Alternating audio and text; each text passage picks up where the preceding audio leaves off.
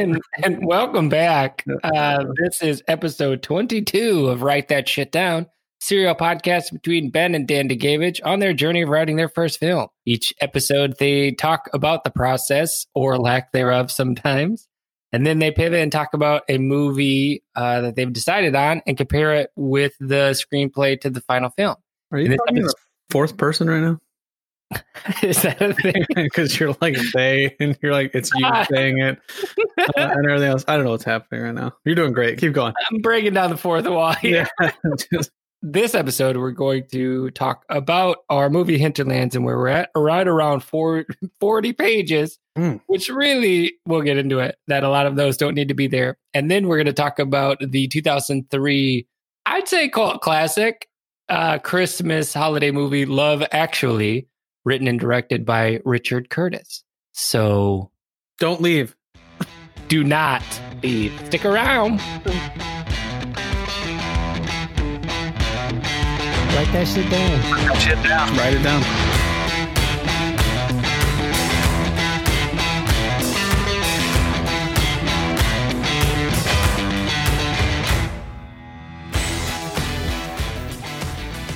All right, so our movie is now at 40 pages. Well. What? I said well. Well, yeah, a lot of those. Doesn't need to be. Doesn't need to be exactly that. And like we talked about last time with the Good Will Hunting, of where they just condense the shit out of stuff. And I think what we've talked about is the linear progression of time. To me, when I'm writing this, I'm like, I need to show everything that's happening. But that's not how movies are made, because you can make jumps and the audience isn't lost because they understand what's happening.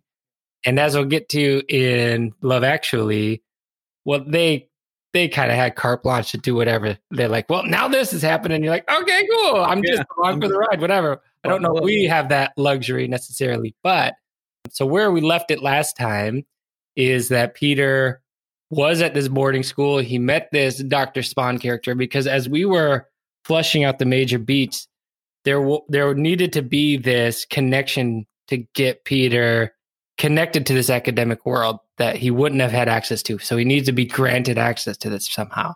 So then we made that. And then it's like, okay, this connection now is going to get him to MIT, which is going to now get him into this other realm. So I went through and created that of where Peter joins this robot group. And then he is that the Doors? I don't know. Anyways, and then he walked on down. No! So and then he proceeds to.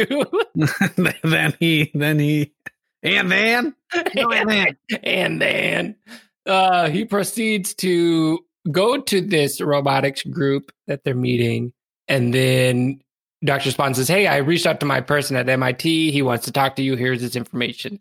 So Peter goes back to his dorm room, calls this guy and says, hey, you should come up, take the train from brackets boarding school. we need the name said boarding school, which I don't know if we base it off of a real thing or just make one up. Xavier School for Gifted Children. Is that taken? No, I don't think so. It sounds original to me. So then he says, take the train up. And Peter's like, well, I don't think I can do that. And then, I don't know, this doctor's like, the MIT guy's like, can't you like visit colleges or something? That was the thing when I was, and it's like, oh yeah, you can do it. I don't know. It was I'm just clutching at straws. And then, so then Peter jumps on the train for Boston, and we could paint that scene. Arrives at the MIT campus, visits this group, and there's this group of kids that are working on some tech or just problems that are in line with this said notebook. So he gets connected with them, and part of me was thinking one of these people in this group could be friends with Sarah, so Sarah could be two or 3 years ahead of Peter. Yeah, that could be one option as a little tangential thing. And then we have, after he learns about what this group is doing at MIT, then there's a montage of him going through and just applying himself and going to like these robotics competitions, doing his homework, getting awards, graduating with distinction. And then that's where I have it left at. One thing I kept circling back to is the Notebook. And I sort of don't want anyone else to know about it. Yeah, that's what I was just thinking as well. Because then all these questions come out. Where'd you get this? Who's this? Why? Yeah. What is this? Yeah. That Peter can't answer. And then he's already like out to be a bad kid because he stole this thing. Yeah. The other thing for the Yogi interaction, maybe he goes into the garage once, doesn't take anything, just sees it. Then later he catches a hair or Yogi disappears, right? So Yogi's gone and everyone's wondering where Yogi went. Then he goes back in the garage, sees that things are more advanced than where they were at before, sees that notebook, then takes it, but he doesn't tell anybody about it. He just asks questions about the formulas. And people are like, why are you asking about that? He's like, oh, I'm just curious about. Yeah, maybe he like transcribes some stuff off of it and like shows him that thing. And like, this is, he tries to get help. He's trying to solve it. Yeah, that's better. Right. Yeah. I think the other part too is I think whenever he's, see, this is how we're going to flush all this shit out for the previous acts and stuff. I think we can have him not have shitty grades. He still has like perfect straight A's in high school because he's okay. You know what I mean? Yeah. Whereas his mom's not mad that he's like doing bad at school. And maybe that's part of the argument that he has with her too. He's like, but I'm getting good grades. And she's like, I don't care kind of thing. She's like, you're capable of like that. So like that's what you're going to continue to do. She's like, she just doesn't want him to get influenced by these bad kids is the way that she sees him, but he doesn't see that way. And that's where their friction kind of comes from. And like, he's like ditching school. It's the same thing. He's like you shouldn't be ditching school. He's like, I have a 4 point, whatever, 2 or whatever, how you can get like the extra thing. He's like, I get perfect grades. Yeah, I like that. And so then that's what he's angry about.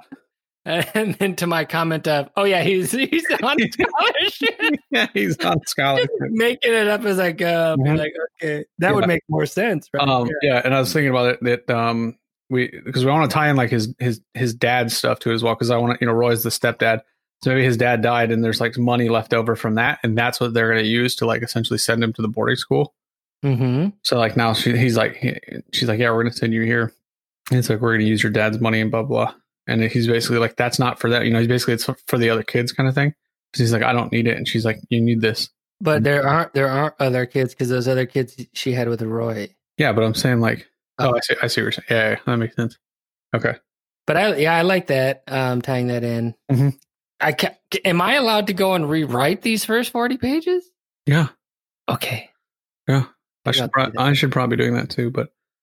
Well, I mean, you just have to make time for it. That's the ticket. Mm-hmm. You have to prioritize the things you want to do. And clearly you have been doing that. So exactly.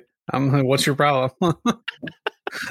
Get off my back. But I see that you actually logged in and you answered the comments as I added you. I'm like, are you even in here?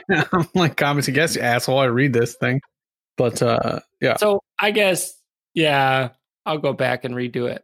I think the biggest part is like, I think if there's a scene in there, i.e. the one whenever he meets the students and it's just like that banter shit. Like, we don't rid of it. Exactly. We can condense that into, as much as I hate montages, I have to do that to show the progression of time essentially. So it's I mean, I guess you could do it less montagey, more just like in that progression. What would be the beats that you would need? And you could have minute, like smaller condensed scenes where it's not so, just think of some shitty 80s song over the top of it. Yeah. My baby takes a morning train. Yeah. I don't know if it's an 80s song, but Footloose montage. We don't need a dance sequence or any of that shit. Like, yeah. Red McCormick. Dude, I'm adding Footloose to the list. Holy shit. God. That's not a great movie. What do you mean? Did you see the new one? That's a terrible movie. No. Oh, God. It's the exact same thing. It's just a remake. Kevin Bacon pretending to be a teenager. Yeah. He's got a fuck ton of Botox. No, it's just new people and it's not good. Because you can't, it's basically the same thing as the original, but the original was good because it was like had the right people and like it was 80s and it made sense. Like now it's just, now you're like, oh, there's a town in the fucking 2000 whatever that doesn't dance. Like it just doesn't make sense. And how come everybody in that town knew how to dance? I don't know. What are you doing in your own home? They must have been dancing on the slide, man. That also is the same with Red Dawn. They remade that, and you're just like, no. That Red Dawn, the new remake thing isn't terrible, but the original is the original. Like The original is dope. yeah, dude, Wolverines. Like, come on, man. Patrick Swayze, the Sways, Wait, R.I.P. bro. Love him. Yeah, so I'll have to. I'm gonna go back and rewrite. Rewrite. You're right. I think you should just keep pushing and then just stick with your notes and then keep going. Because, like I said, you're going to waste time because then you're going to go back and rewrite that thing twice. Yeah, Something else. Right. Something else is going to come up. I guess you're right. Yeah. Okay. It's just as I'm pushing, it's so boring. Oh, I know. And that's the thing. Right. Is, yeah, but think of it like that. It's like it is going to be. It seems very boring to you because you're like, oh, like God, nobody's going to want to watch this. But then you just take the thing and you be like, chop, chop, chop, chop. Oh, yeah, that's way better. Don't want this. Don't want this. Yeah. Start trimming it out and make it sleek. Yep. Question for you. Should we have a deadline for when we want this first draft to be out and done? End of the year. Just kidding. Hey, man. No. Yes. No. Yes. No. Why not? That's too fast. What do you mean that's too fast? Bro. It's a month. You're just going to put shit on paper. That's what I've been doing. Okay, maybe. Okay, if the end of the month is too ambitious, then let's say end of February. Yeah, that's good. Okay, end of Feb. You heard it here first, folks. Yeah. If this first draft is not done at the end of February, your money back. From these free podcasts. Speaking of which, buy our merch. Go to our Patreon. I'm just kidding. We don't have any of that. Well, we are going to get some merch. Oh, yeah? Yeah. Didn't I? I sent you that link. Which link? The link to our Teespring. You send me a lot of stuff. I don't pay attention. Yeah, that is apparent. End of February, done. Okay. Anything else you'd want to talk about from what I laid out before? Which was 15 pages. You wrote 15 pages? Yeah. Of just tripe. Just hot garbage. Hot garbage. No, I don't think so. Like I said, it's good. That's the whole. It was 5 pages. Yeah, right? There's always 15 fucking pages, you liar. It always seemed more when you're at page 35 to 40. You're like, oh, that's 15, right? Yeah. Fast, man. Dog pages. Everything's fine. Yeah, I don't think there's. Yeah, because the next thing is essentially him going to college and now starting the college deal and then meeting Sarah, right? And we're getting right into it. Yeah. And then you start to flesh that out because that's like the actual genuine relationship you want to kind of build. Because it's one of those things like the first parts is the whole between the boys and everything. You're like, you want to build that relationship because you got to kill all those dudes off. And then the other people in the middle, you're like, I don't give a fuck about any of these people. You know what I mean? Like all the other people that interact with them and shit, you're like, who gives a shit? Dude. So it's like, no, I want to like, you're like, blah, blah, blah, blah, blah, like get on with it kind of thing. So. And I mean, we could approach it from a character standpoint like that, where he's just like going through the motions too until he meets her. And then he's like, whoa, life actually could mean something and it could be purposeful. Cause up until that point, he lost his dad. He lost his best friends. His mom thinks he's a piece of shit, sends him away. So he's kind of downtrodden. I think the whole like the other part too is like we got to keep the notebook is a character in of itself kind of thing. Like i.e. Hey, Peter. Peter, come read me. Blah, blah, blah. Open me. Ooh, yeah. Turn those fingers. Oh. Jeez, it's a dirty notebook. But like it cycles back to that, and that's like his motivation of him like trying to like he's learning new stuff to like figure out that piece. So he's like figuring it all out.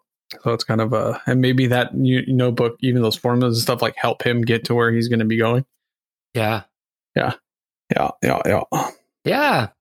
All right. Okay. Now let's talk about one of my favorite movies. I say top 20, maybe. I'd say top. Yeah, sure. Yeah. Top 20. Love Actually, 2003 film, written and directed. Again, writer and directors. Yeah, dude. It's been a theme on the top movies, and it's just interesting that this was his directorial debut, right? I don't think so. Look it up. Like feature film? Huh? Oh, directorial. Yes. Yeah, directorial. That's what I said. Yes. Yep. No. 4 Weddings and a Funeral. Oh, he's a writer. Crap. Yep, you're right. So he did. Yeah, he wrote 4 Weddings and a Funeral, Bridget Jones's Diary, and for Mr. Bean. Oh, classics. Rowan Atkinson makes a couple appearances. Key critical appearances too. I think so. So I don't know if we can necessarily talk to this movie in the linear fashion because it is very vignette and kind of random. What I would maybe like to focus on are the different relationships. Yeah, that's exactly how I kind of have it written down, essentially, because it is essentially an anthology, but it's like interwoven with different, those stories kind of intersect and do different things. So the way I look at it is like you just get everything up on a wall and like there's red string connected to all these different things. And you're like, holy shit.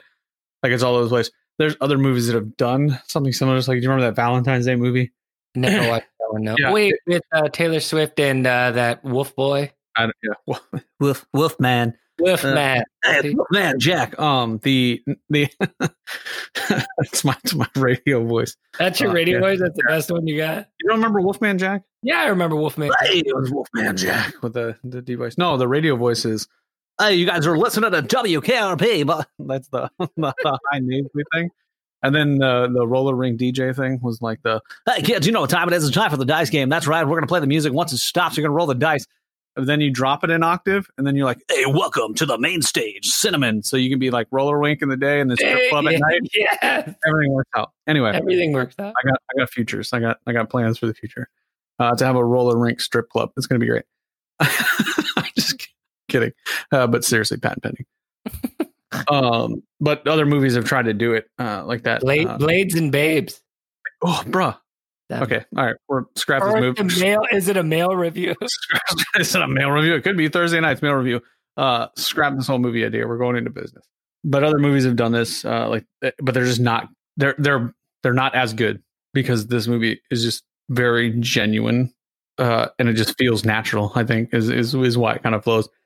Even the way that the screenplay, we talk about this every time, but they cut it up differently. But this one is cut way differently. Like the scenes are the same, but it's all just the progression of how that looks and how it works, and how they're cut from one to the next. Yeah. And I think the movie does a good job of kind of keeping it kind of linear. They leave a couple things out. We'll talk about that as well. But yeah, I think the omissions were. First of all, it was difficult to track because of that skipping and jumping. I mean. You can get the screenplay that we worked off of at WTSDpod.com, download the PITF, and then follow along if you can, because it jumps quite a bit. Because, I mean, the biggest thing is which makes sense. You open up with Billy Mack recording his track, which would have had to been done in the summertime in order to rendered, you know what I mean? And after. They're like, oh, it's just coming out like right now. It's 6 weeks because this is the whole countdown, essentially 6 weeks from that to Christmas. Right. So then it starts with that where the movie is a bit or the screenplay is a bit different. The movie and the screenplay start as the opening scene is just the people in the airport. It was like genuine, actual people that are going there. They also make a 9/11 reference, which is they do. Yeah, it's like 2 years after having, but it's not like super egregious. It like flows. You're like, oh, this makes sense. Like it's talking about love, right? Yeah, it's all about love. Yeah. And I mean, that was 2 years after that, which I think at that point, people were, I wouldn't say fully healed up, but just, it was less of a, I don't know, anyways. Yeah. So the movie starts with that piece, but like I said, the whole thing, like I talked about, though, is just like the countdown to Christmas, essentially. And like I said, we can't really talk about this the way that it goes in the movie. I mean, we could, but it would be like, again, you're just jumping around from scene to scene. But just so we can shorten it down and kind of flush out, like you said, like you talking about the relationships and how those all kind of interconnect and everything else as well. And then there's a couple like deleted scenes. For instance, like whenever Jamie. Okay, by the way, okay, sorry. So Jamie, his wife or his girlfriend is in the house in the movie. She's in the house and he's like, all right, bye. I got to go to this wedding. She's like, oh, I'm sick. So I'm going to stay here. And then he dips out. It doesn't show any of that stuff in the screenplay. Screenplay just shows him at the wedding, and then he comes back, and then his brother is there, and it turns out like he's banging his girlfriend or whatever. The screenplay makes it seem like that is the same chick. So Mel is her name in the screenplay. In the screenplay, the chick that works for Harry is also called Mel. Do you know what I'm saying? Yeah. So I don't know if their intention was that. I mean, obviously, it's that to be the same person, which is kind of weird. So the Mia thing makes sense. Yeah. That's why I was wondering why they were referring to her as Mel. That makes more sense now. Yeah. I'm glad they didn't go that route. Yeah, I like the Mia part of it because it's like kind of separated essentially.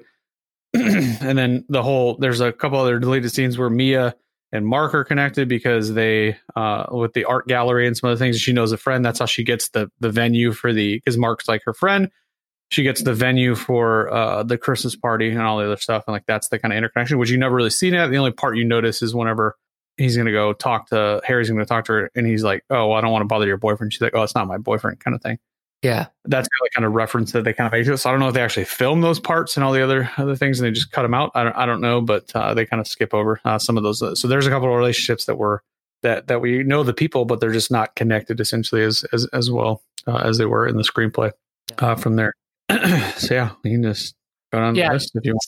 Yeah, so I mean, the major relationships that I had were the Prime Minister, David, and then Natalie, Jamie and his housekeeper, Aurelia, Colin and the American ladies. I don't know if you'd call that a relationship. But well, there's Colin and Tony. I guess Colin and Tony too.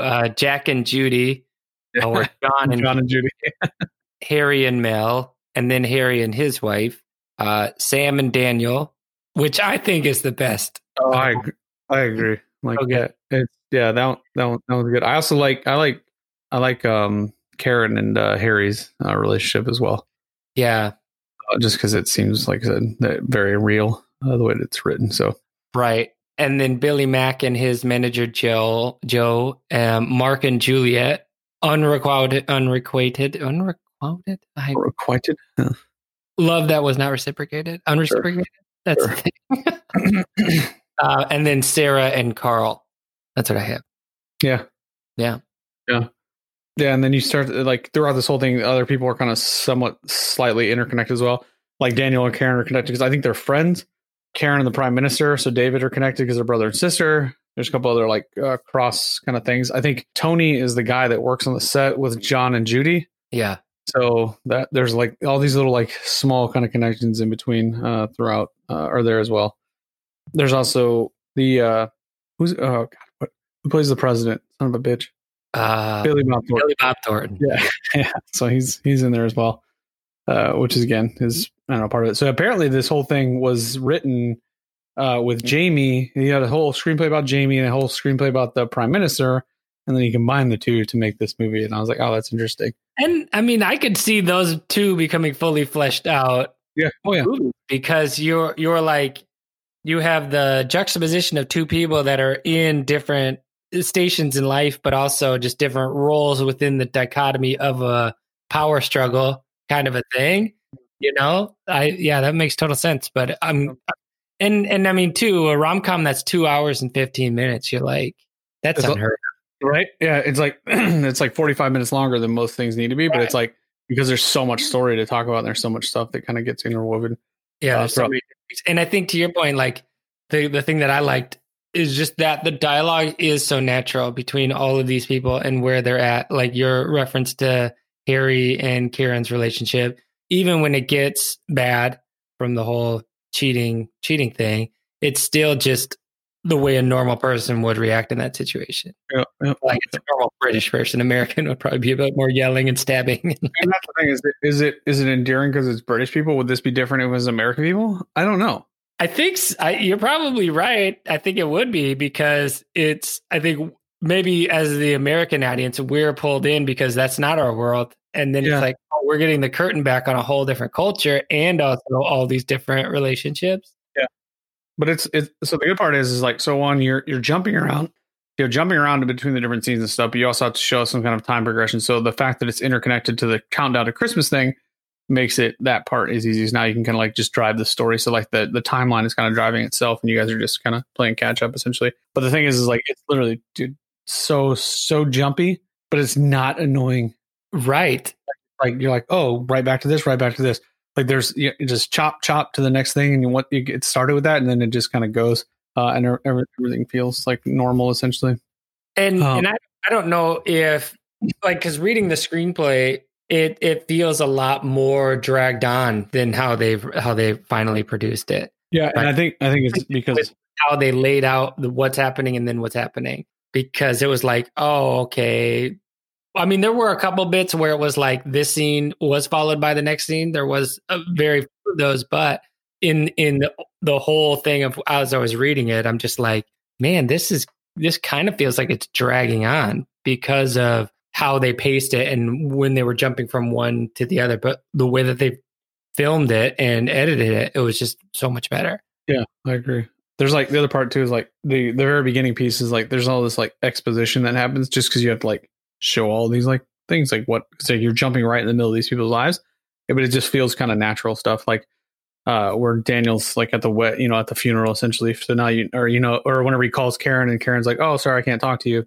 He's like, I know I'm sorry, apologies that your wife just died kind of thing. She's like, oh he's got his wife died. Then it shows him the funeral, it shows all the stuff. You know that he's the stepdad to Sam and all that thing. So it's like that instantly kind of builds that piece of it. The prime minister's just taking over as well, which I had to look up the date of when it changes. I'm like, that seems weird that it's December. So I started to look it up and all the other previous ones were in July. And I was like, what the fuck? And then I go back and I think Tony Blair took over in like November 28th. And I was like, oh, that's 6 weeks of Christmas. I was like, okay, so maybe that's what they're basing it off of. So anyway, it is somewhat believable with those pieces. Yeah, it's like just enough exposition essentially to initiate and kind of jumpstart that piece, and then you kind of like now the character is gonna take over from there, and you kind of continue. I really love the Jack and Judy thing because it's like those are just inner space, like and there's like a lot of comedic relief, like with Colin and the American Girls, with Jack and Judy. It's just the intersparse, like boom, and it's just like the funny, like I love the Jack and Judy thing specifically, just because it's the whole like, oh, he's awkward, he doesn't want to ask her out, but he's literally naked, he's like grabbing her boobs and stuff and everything. You're like shit. So apparently, whenever it was on like TBS or they do anything like that, I didn't realize. I mean, it makes sense. They just cut the whole Jack and Judy storyline out. Yeah, which makes sense, but it's just so funny. Like the one just at the end, you're like, who are these two people? They're getting married. Yeah, like what the hell? The whole thing when they're like they're stand-ins for like a movie with like the nude scene or whatever, and they're just having a regular conversation. Like traffic was murder. Traffic was murder, and he's like asking her out, and then he's like, "Yeah, I'm usually very uncomfortable," and she's like sitting on his fucking face. It's so good. It's so funny. Unnecessary boob shot. There's two. Yeah. Oh yeah, there is. Oh yeah. Oh, Laura Linney. Laura Linney, narcissist for a few seconds. Yeah. So then there's Mark and Peter are another relationship where they're kind of friends and stuff. That doesn't really get its due. You know what I mean? It does not. To show the struggle that Mark has with his relationship with his friend's wife now, right? Yeah, you don't get like how I mean, I guess you kind of do in the beginning when he's like in the like no funny business, right? It's like no, and then he has that whole music thing queued up, but other than that, there's not really much of that relationship. Yeah, it doesn't. Yeah, and I think it's maybe they do that because, and like I said, there's a discrepancy. Some people think they're like, oh, well, now Juliet's going to go and be with Mark after the whole little like sign thing, whatever. But I think he's basically acknowledging like, hey, I'm going to move on from this, just so you know. And then like they become, I think that's like their acknowledgement of they're just friends now, kind of thing. Yeah. So like that I think maybe it's because you don't want Mark to look like a bad guy per se, because if you build that relationship up with him and Peter, that's what it is. That's Rick Grimes, right? Or not Rick Grimes? Yes. Is it? Is his last name Grimes? Whatever. It is. No, that's from Simpsons. Frank Grimes. Yeah, that's it. Okay, yeah. Coral. Yeah. Yeah. Okay. I never finished that show. Yeah, I stopped after they killed Glenn. I was like, we're done here. I was like, straight up, dude. Like, eat shit. I think I stopped when they had that one guy with the baseball bat. Yeah, that's the yeah. So they three. Yeah, they killed three. Yeah, that was Glenn. And I was like, I'm done, because Glenn was my favorite character. Yeah, I was like, that was fucking awesome. So anyway, that is Walking Dead star, and Jack is from The Hobbit or whatever. Martin Freeman. Yeah. Oh, and did you watch the Sherlocks with Oh, absolutely. Benedict Cumberbatch? Yeah. Yeah, the Penguin. Yeah. So he plays John Watson in that. Mm-hmm. Which does really well as well. So yeah. I don't know if I necessarily finished that either, because each episode's like a movie. It's good. Like an hour and a half for each episode. Yeah. So like, yeah. Yeah. So really, just Love Actually is a 2-hour romp. I don't know why. Romp. So it's a 2-hour movie into the life of these British characters, and they're just going through their relationships. Yep. I like when the Prime Minister meets Natalie for the first time, and you like instantly fall in love with Natalie just because she's like So cute. She says shit, and she's like, "Oh fuck, I fucked it up." Yeah. It's so good. It's very funny to me with that. And then the other relationship is Harry and Mia. Yeah. Is like, it's one of those things. I'm like, man, Mia's just like chucking it on there. And the whole thing, apparently there's a controversy where people are like, well, did he really cheat on her because he just bought her a necklace? And then the writers later confirmed, they're like, no, in the background, like they weren't going to show them like having, but he's like, yes, they actually had a physical relationship as well. Which, I mean, it's one of those things like that, kind of the way that she's flirting with him and everything else. She's not just going to be waiting. So she's going to probably turn it up. Yeah. Especially when she gets a necklace, she does other things. And that was Karen when she's like, is it a necklace? Yeah. Is it a necklace in sex, or is it a necklace in love? Yeah. And then that's why whenever we show them later, and it's been like a month afterwards, they're still together, but it's like you can tell that it's like they're working through it, whatever. Yeah. There was some talk of having a sequel made that was going to focus on that relationship most specifically. That was before Alan Rickman passed. Yeah. So I don't know if that's still in flight or what they're planning to do with that, but well, I mean, you can't do it without Alan Rickman. So. Oh, dude, so good. Yeah. But yeah, I think for me, the best relationship is just Sam and Daniel, because like, they're both dealing with the shared grief, and then he's thinking that his son is like shooting heroin, but he's just in love and not knowing what to do with it. So a bit relieved, but then they're both on the mission to get it sorted out. And then Sam starts to learn how to drum and basically figures out what rhythm is in 6 weeks. Good on you, kid, I guess. Who knows? And then he gets, he professes his love in a note at the airport. And then that's where we get Rowan Atkinson blocking. Yeah. Security guy. Well, that's the thing. So that's speaking of Rowan Atkinson. So he's in there with the part whenever Harry's trying to buy the necklace, and the whole thing is like, he's delayed. It's like he's putting his little flourishes in. He's doing his things. And it's like it's very funny. But in the screenplay, he mentions after he's finished, and then he walks away. Harry walks away, and then Rowan says whatever his character's name is, because he doesn't actually have a character. He just says, "Oh, that was close." So he was doing all that to prevent him from getting the necklace. Like he was trying to like stop that from happening. So like he's kind of like an angel, if you will. Because then fast forward, he's also at the airport, and he does this whole like, oh, hands on all his stuff, and he looks over and he gives like the wink to Daniel as he leaves, and then Sam makes it through the airport or whatever. So like he's kind of there as like what is supposed to be like an angel kind of guiding things, whatever. So and for those of you that don't know who Rowan Atkinson is, you do, Mr. Bean. Mr. Bean. And as I was saying, with Richard Curtis, he actually wrote on the Mr. Bean TV show, so that's probably where that relationship started. There's a deleted scene, or not a deleted scene, but the screenplay has a scene with Daniel and Sam, and there's like porn on a computer. Did you read that thing? Okay. So it's essentially Daniel's looking up something about, it's Nicole Kidman. In the movie, it ends up being Claudia Schiffer. But through the screenplay, they refer to that same kind of concept, but they just say it as Nicole Kidman. So he looks up Nicole Kidman, and then he looks up Nicole Kidman naked. And then anyway, all these pop-ups like come up and all this stuff. And it's like going all insane. And it's like basically like sex with animals is how it ends. And he like closes the computer because the doorbell rings, and he goes downstairs, and it's his father-in-law. So it's like his dead wife's father has shown up, and he's basically like, hey, what are you doing like right now? And he's like, he just wanted to check on himself. He's like, oh, how's things? He's like, oh, it's great. I got the computer to work. I'll show you this new link, this thing, whatever. So he's like, oh, let's open up your computer. And he's like, oh no. And he opens it up, and it's all these things. And then Daniel's like, oh my God, what has Sam been doing? Kind of thing. Like, so then it cuts to him in Sam's room. And he's like, and then it's the initial thing is like, Sam's like, well, I'd rather have 100 pounds. And he's like, what about 50? He's like, no, let's give me 100. He's like, okay, 100 pounds. He's like, you come downstairs. He's like, you just do whatever. You just have to say yes to whatever I tell you. So then it shows him come back downstairs, and he's like, Sam, get down here. And then he comes down, and he's like, were you looking at this? He's like, yes. And he's like, why are we doing, all those things? He's just like, yes. And he keeps saying yes, and he's going to get his 100 pounds or whatever. So then like they show him like later at the ATM, and he's like grabbing it out and hands it to him. He's like, good job out there, kid, or whatever. And like that little part. So like that was completely obviously left out of the movie, but I thought it was very funny. I totally missed that. Yeah. I thought it was pretty funny. The other part that got left out of the screenplay was the whole. So Bernie is kind of so Karen's kid Bernie is more of a has more of a role in the screenplay, and then it's kind of him getting in trouble, writing an essay about farts or something. And then Karen goes to the school. She's like, well, this is bullshit. So they end up leaving. And she's just like, I'm super proud of you. Like, that's funny. Keep, doing that, kind of encouraging him to do that piece, whatever. But then it shows the headmistress of his school goes home now. And she has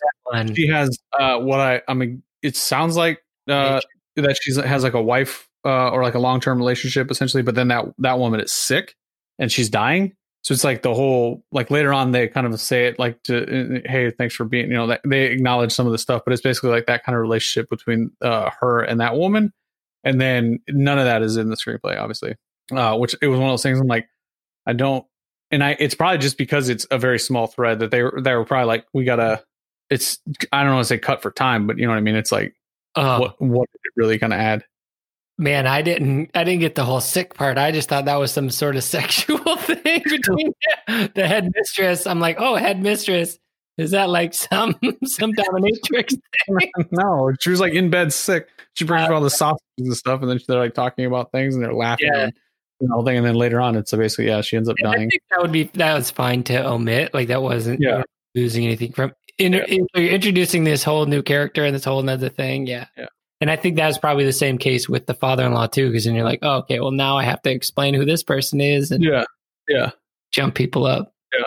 So Sarah and Carl. Apparently, my whole time I'm wondering, I'm like, was she supposed to be American the entire time? And apparently, whenever the whole time they were casting the thing for Sarah, they're like, we just need somebody like Laura Linney. Like that's what they wanted, and they're like, you know what? Fuck it, like just call Laura Linney.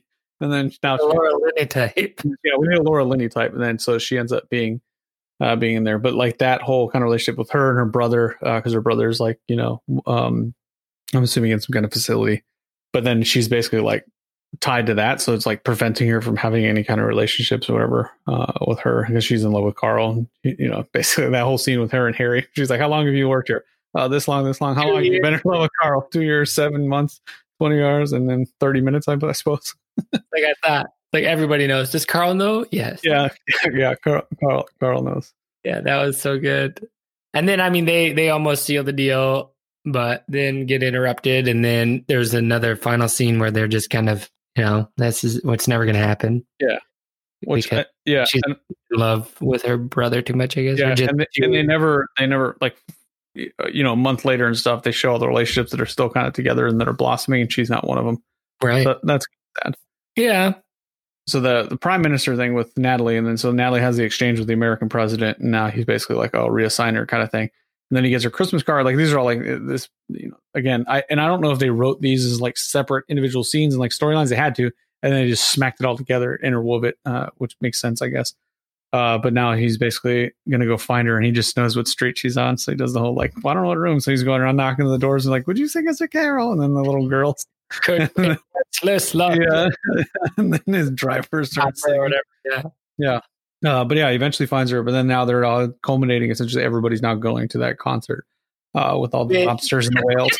Yes. It's a lot of legs, David. Yeah, it's a lot of legs. Like, wait, I'm the first lobster. Wait, there was more than 2 lobsters at the birth? Present at the birth of Jesus. And then you see these kids having this concert or whatever, or this pageant, and like there's that Spider-Man kid. Yeah, he's just with the crown and the Spider-Man face. Oh, it's just so random. And then David and Natalie get exposed there because they're making out after the curtain drops. Yep. And then that's just what it is. And then the tie back after the month or whatever when he's arriving from the airport, which is kind of like, we're all you people on the same flight. Yeah, everyone was on the exact same flight.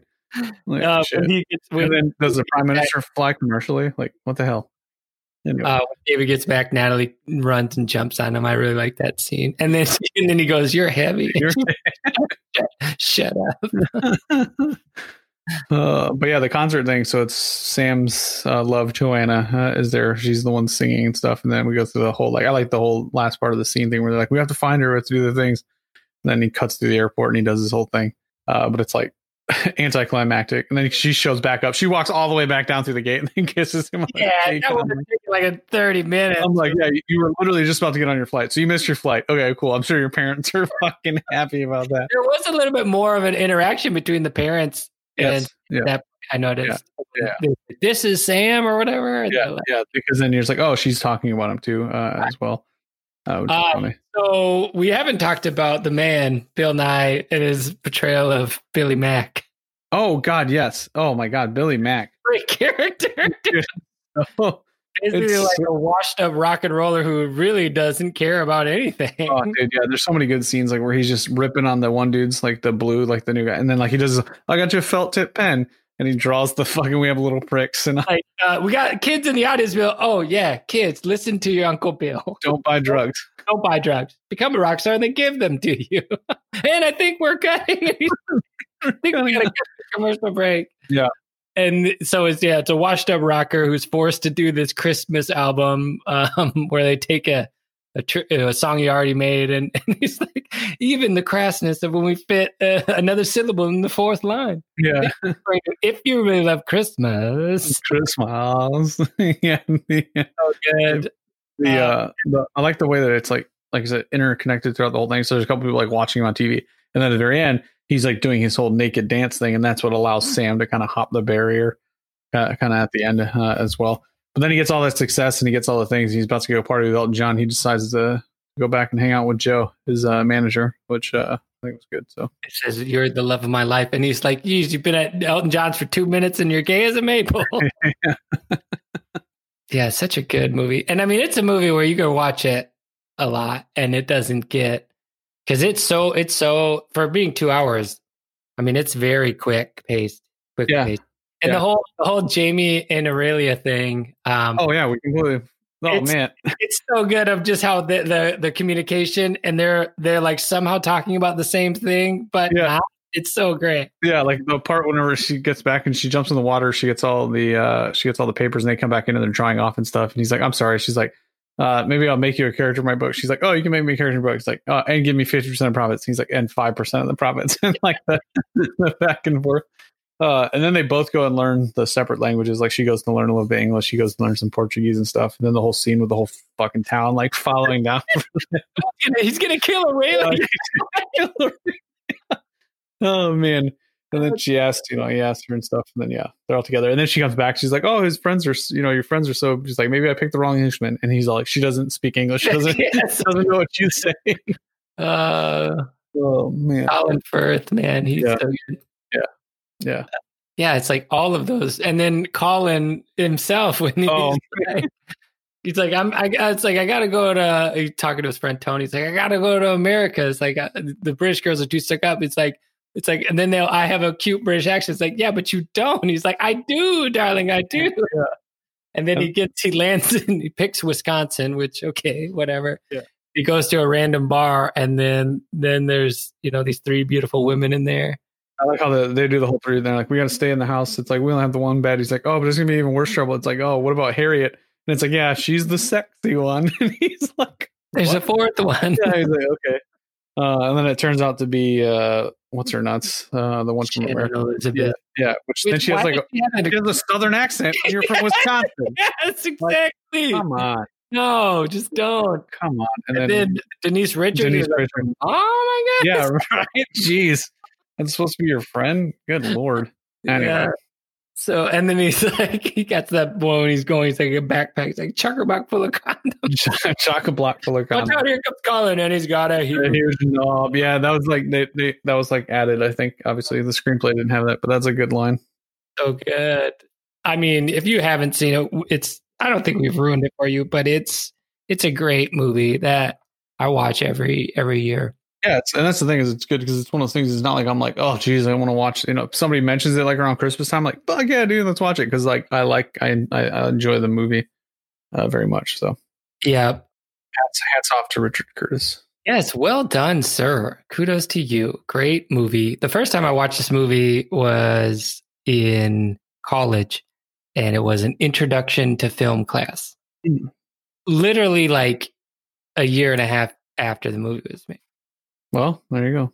I mean, it's a great film to just see how you could have like 12. How many different stories are there? I was trying to count it all out, the different connections that you have. Nine different major relationships that you're following through this movie. Yeah. And it's like I said, it's not linear, kind of jumping through. It just so punchy, and it's so well done, and that's Love Actually. It's one of our favorites, and we hope it becomes yours too. Again, on WTSDpod.com, you can see the screenplay that we reference. Yeah. What should we do next time? I don't know. I do want to do for the Christmas movie. It's going to be Die Hard, obviously. Yeah. Well, let's see if we can. But we don't have to do that one for a couple of weeks. So we want to do in between. Well, okay. So I threw it out on the social medias. Of getting some. What'd you get? 0 replies? I got a handful. Super Troopers. Okay. Killer Clowns from Outer Space. Oh man, that was a throwaway vote. Mean Girls. Ooh, I like that movie. I love that movie. Argo. Also like that movie. Princess Bride. Oh, brosif. You've Got Mail. Okay. And SLC Punk. SLC Punk is like old, like Matthew Lillard SLC Punk? Yeah. Jeez, bro. That was Box's recommendation. Oh, Salt and Sea. What about that one? Oh, damn. I'm throwing that on there. So good. It's like, most of the time, whenever there's like a movie and there's people sitting around and they're like, we don't know what to watch. It's like, all right, I got something for it. So there's like things like that. Like, I gotta pick the audience for Primer. Like that one, I gotta specifically be like, I think this person would be interested, because if you just show it to anybody else, I'm like, that's stupid. Yeah. But Salt and Sea is always a good one, because it's like people are like, I've never heard of this fucking movie. I'm like, yeah, but it's fucking good. It is good. Yeah, it is really good. It's kind of fucked up, but it's really good. It is kind of fucked up. But yeah. Well, I mean, I've been on a slew of picking. So you've been on a slew of picking all these movies. Is that what you're saying? Yes. Okay. It doesn't have to be one from that list. I know. There was another one that a colleague of mine has never seen before, Boondock Saints. Yeah, let's do Boondock, bro. Okay. Yeah, I have not seen that movie in a long time. The sequel is garbage. Oh, I never saw that. Oh my god, it's terrible. We got a serial crusher guy. Oh man. A big friggin' guy. Written by Troy Duffy. Yeah, old Duffs. Hey, got one here. Original motion picture screenplay. Okay. I'll send it to you. So next episode, what should I write about? Keep plugging. I mean, you can skip that part of it, because it's just the montage piece of him going through the rest of the high school thing, and then maybe him starting college. Okay, I'll have him start at MIT, and I'll have that relationship in that world. Yep. And I'm going to make it fast as fuck. Yeah. Fast Times at MIT. Yeah. Fast and Furious. Okay, so next episode, we're going to talk about Peter's introduction to MIT and his running into the love of his life, Sarah, last name. It's a weird last name. Insert name. Where he meets the love of his life, Sarah, at MIT. And then we'll discuss the 1999 movie. Yeah. 1999 movie Boondock Saints, written by Troy Duffy. So subscribe to WTSD Pod wherever you get your pod from, wherever your pod dealer. A pod dealer. Apple Pod, Google Pod, Stitcher, Pandora. Not Google Music, apparently. Google Music is now dead. RIP Google Music. You now have to do YouTube Music, which makes total sense from Google, because now they don't got to pay royalties. Okay. So smart. Okay. And WTSDpod.com. You can subscribe to our newsletter, and I'll send you an email automatically every time a new episode is made. Or again, you can subscribe anywhere you get your pod. It's not a personal email. Or is it a personal email? No, yeah, I'm physically typing it. I wake up at 2 a.m. That's all I do. I used the automated mail service MailChimp for all of your email marketing needs when you're on a budget, like me, for free. MailChimp? MailChimp? Chimp. That's good. Monkey News. Monkey News. Okay, this has been another episode of Write That Shit Down. Thanks for listening. We love you all. See ya. Bye. Bye.